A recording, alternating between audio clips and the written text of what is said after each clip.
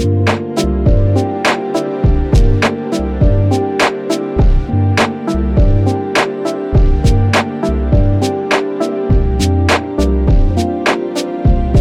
Hearts 4 was announced this weekend, and it's quickly showing one of the fringe benefits of IP consolidation. Good morning, good Monday morning to you. Boo! I'm Shane Satterfield from Sifted, and this is Good Morning Gaming for April 11th, 2022. If you'd prefer to consume the show the way it's intended, in a podcast feed so you can listen on your phone as you get ready for work or your commute, head to patreon.com/sifted and drop us a pledge. It's free on our YouTube channel for everyone else. You can find our flagship show, Game Face, by searching your favorite podcast service. Please give the show a review if you can. So as I said this weekend, Kingdom Hearts 4 was unexpectedly shown off for the very first time. If you just watch the trailer, you will probably think that it's set in present-day Japan, and it features a realistic graphics look. I do not believe that. I think the trailer is a red herring, a distraction to make you think that that's what the game is going to look like and where it's going to be set. But if you pay attention to the trailer, they talk about being transported to another world a couple times, so I think that this is just a tease to get people talking. As of right now, there's no word on platforms or a release date. However, kind of the bigger thing about this was that eagle-eyed fans have spotted something in the trailer. Some of them believe that what they're seeing is the foot of an AT-ST walker from the Star Wars franchise. I'm 50-50 on that. They've freeze-framed it, and they've circled it, and it kind of looks like it. I'm not 100% sure, but that's kind of irrelevant to what I want to discuss here. So, it is entirely possible that Star Wars can appear in the game in some fashion, since it's owned by Disney, which is awesome. Already, the Kingdom Hearts franchise has done a great job of integrating so many different brands that Disney owns into one game. It's a little weird and a little goofy, but arguably, goofy haha, but arguably, the goofier part about it is the stuff that Square Enix has created just for Kingdom Hearts. The Disney stuff, as eclectic as it seems, actually kind of snaps together better than these weird mystical characters that they've created on their own for it. And that's what I want to discuss here on Good Morning Gaming. It's easy to get angry when a single company snatches up so many of your favorite properties and then throw around words like monopoly all willy-nilly, but there are some serious fringe benefits as well. Disney owns Star Wars, The Muppets, the Marvel Cinematic Universe minus X-Men, all their princess properties like Cinderella and Mulan and Frozen, Aladdin, The Lion King. It owns the Chronicles of Narnia, the Pirates of the Caribbean. It owns all the Pixar films like Toy Story, The Incredibles, and Cars. It owns Winnie the Pooh, Indiana Jones, and on and on. We've really only seen the surface scratched of what can ultimately appear in Kingdom Hearts 4. And that is exciting. Just imagine what it can do. It's mind-boggling. This type of conglomeration is also working out well for a Smash Bros. Clone called Multiversus. It's being published by Warner Bros., which allows for an extremely eclectic collection of fighters like Batman, Superman, Wonder Woman, Harley Quinn, Shaggy from Scooby-Doo, Bugs Bunny, Arya Stark from Game of Thrones, Jake the Dog from Adventure Time, and on and on.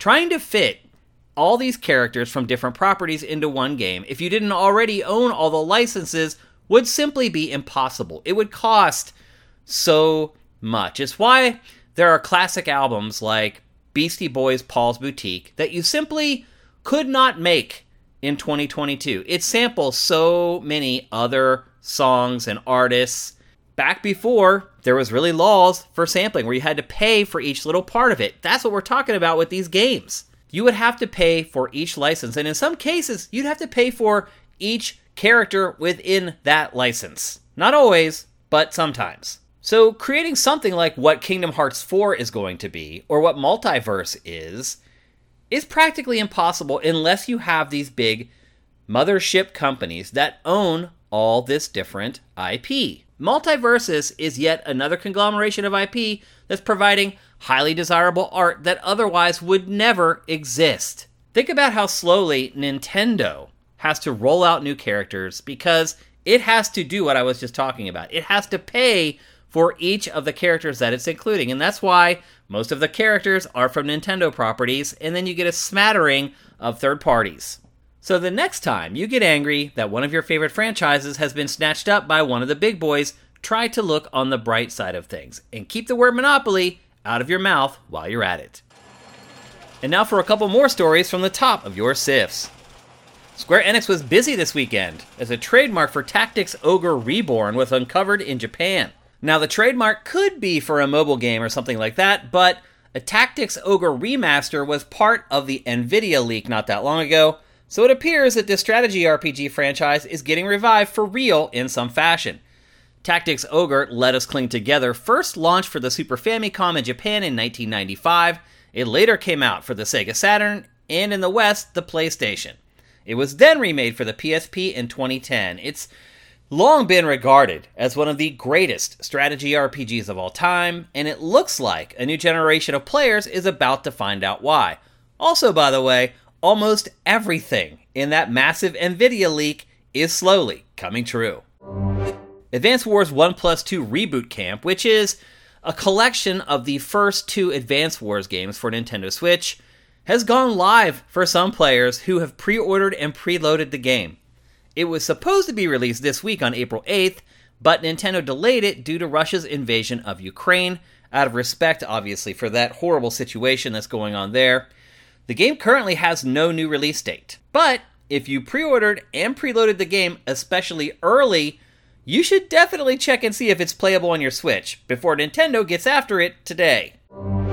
According to CD Projekt Red, it is still improving Cyberpunk 2077. CDPR's Quest director, Powell Sasko, confirmed during a live stream that the team was aware that there is still, quote, work to be done, and said he was reviewing possible new quests daily. That's new quests, people. He said, quote, I cannot tell you anything about our future plans, but I can assure you that we are working on expansions. We're working on stuff for you guys. This is great news to hear, kind of. I mean, it's good to hear that CD Projekt Red hasn't given up on the game, but we kind of knew that. Obviously, they just released the next-gen versions of it finally. But if this work is holding back development of the next Witcher game in any way, shape, or form, it might be time for the studio to move on. Showing that movie reviews have truly lost a lot of punch in the film business, Sonic the Hedgehog 2 was the best opening weekend of any video game movie ever. It's already grossed $71 million, which is well over $10 million more than the first movie during the same time frame. And get this, it's also Jim Carrey's biggest domestic opening weekend ever, which is just mind-boggling. Think back to all the high-profile films that Jim Carrey has starred in, and Sonic the Hedgehog 2 is his most successful ever. It's just crazy. The film was generally panned by critics, but its viewer scores have been significantly higher. I'm betting that people are just looking for anything to make them laugh and have a lighthearted time right now. If you're still trying to make your way through Elden Ring, and you're not alone, I'm still doing Shane vs. Elden Ring every Saturday at twitch.tv/SiftedGames. It may shock you to hear that YouTuber Mitch Kriz finished the game in under 13 minutes. Now, you may be sitting there wondering, how? How is this possible? This game is gigantic. I've been playing it for 100 and some hours. How could anyone finish it in 12 minutes? Well, the truth is, the run does include pretty much every glitch in the book. So it's not a pure run. And it is pretty amazing how quickly people have uncovered these glitches, because they're nuts. The amount of trial and error that people have to have gone through to have uncovered these glitches, and then there is some skill involved in being able to remember them all, where to do them, how to do them, where to go after you've done each glitch, to go to the next glitch, to keep skipping forward through the game. There's a certain skill in non-pure speedruns. Even Zelda speedruns. A lot of people will abuse this glitch that'll get you through a door that's being guarded, so this isn't something new. But still, I have a lot of respect for someone who can just remember how to do all this stuff and do it in under 13 minutes. Amazing stuff.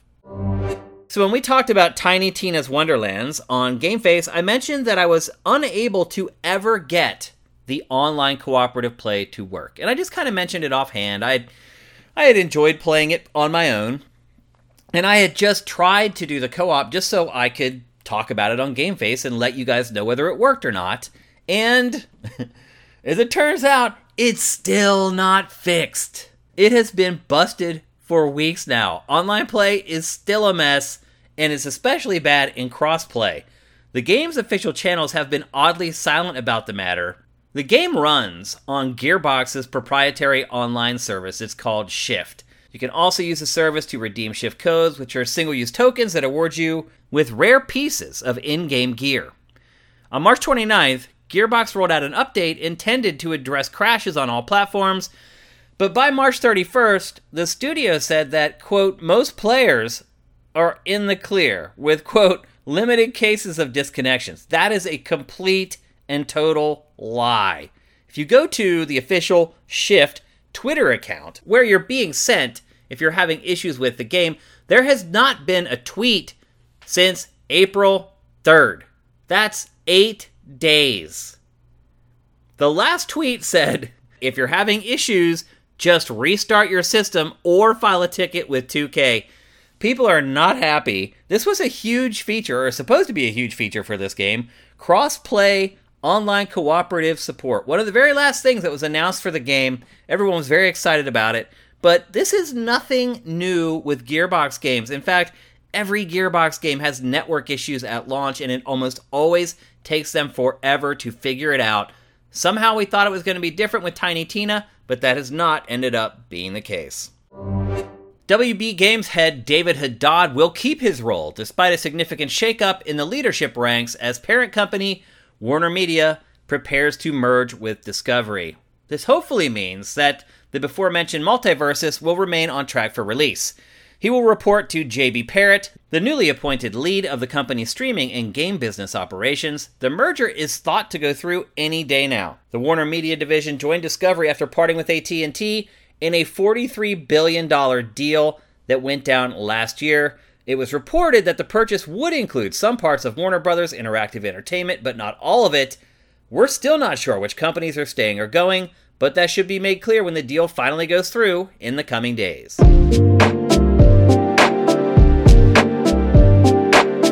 Let's take a break, and when we come back, we'll tackle today's boss fight.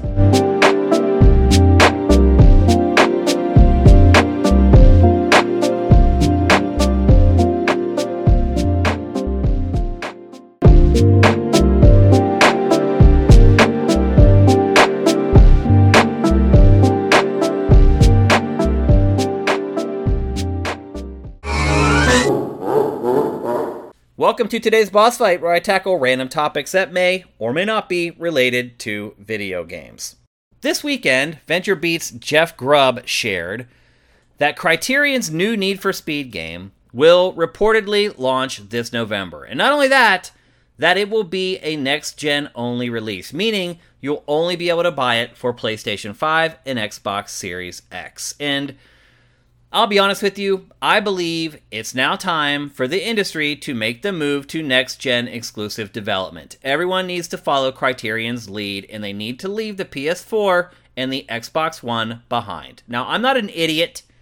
I know why this is happening. There's over 115 million PS4s out there.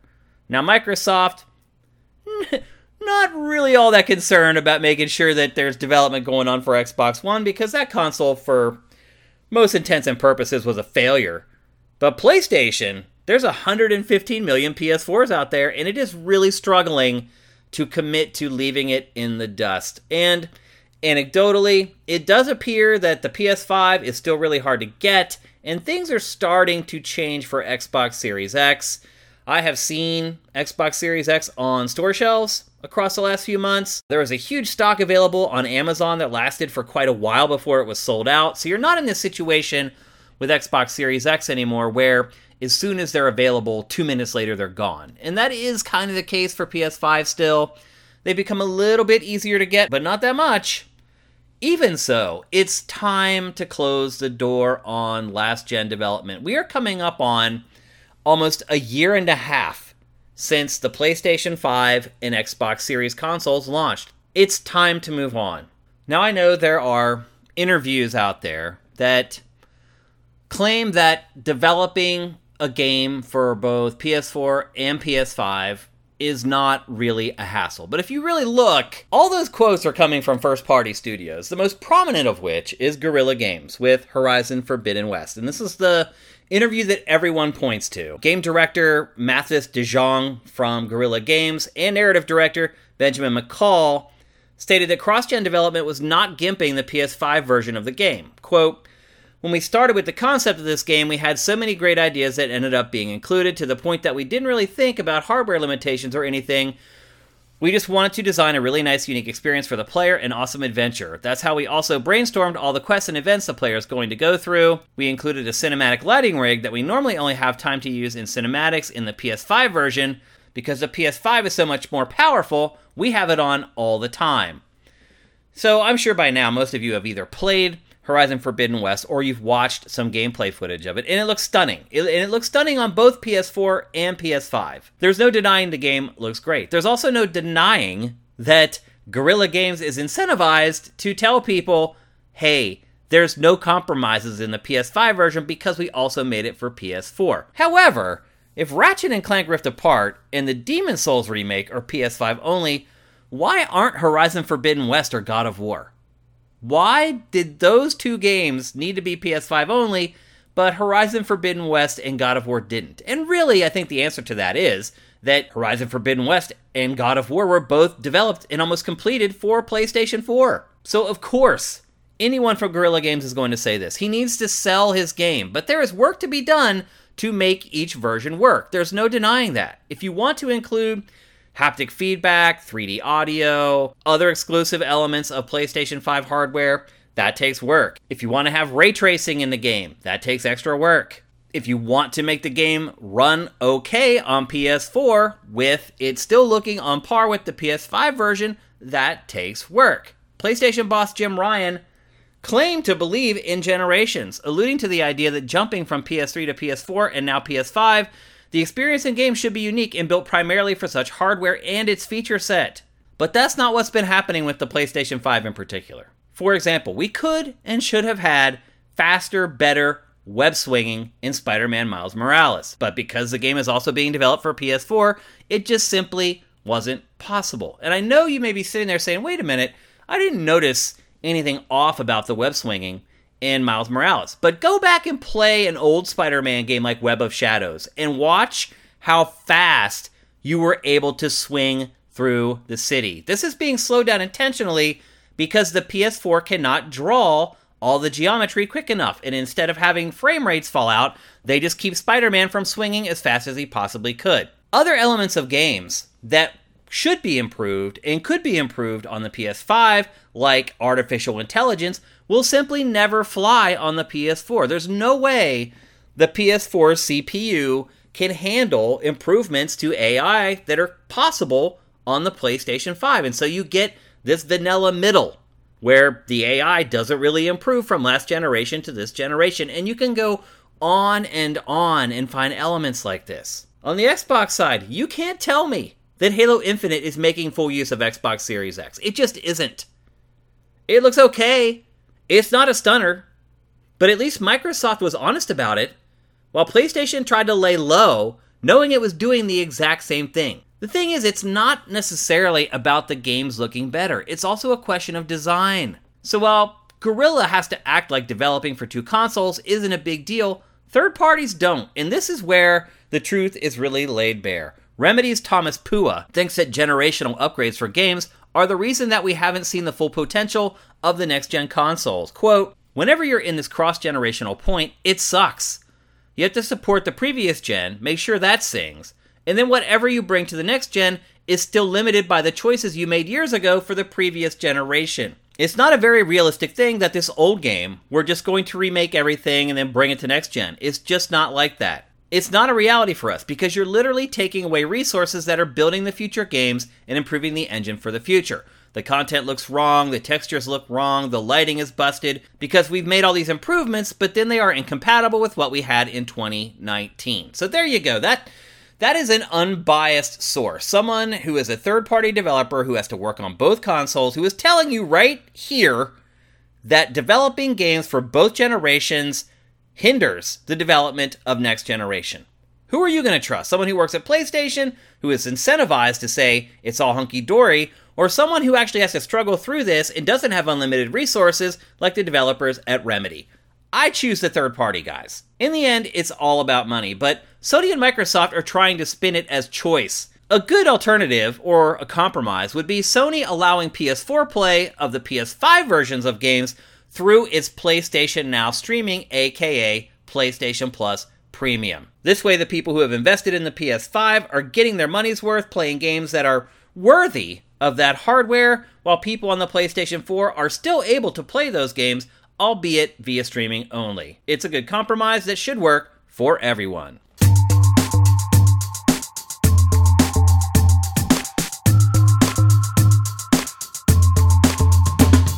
Thanks for listening to Good Morning Gaming. I appreciate every single one of you who listens to GMG. I'm Shane Satterfield. Follow me on Twitter at Dinfire and follow Sifted at Sifted Games. And while you're at it, head to patreon.com/Sifted and drop us a pledge. We'll be back tomorrow, but until then, make sure you seize today, because there will never be another.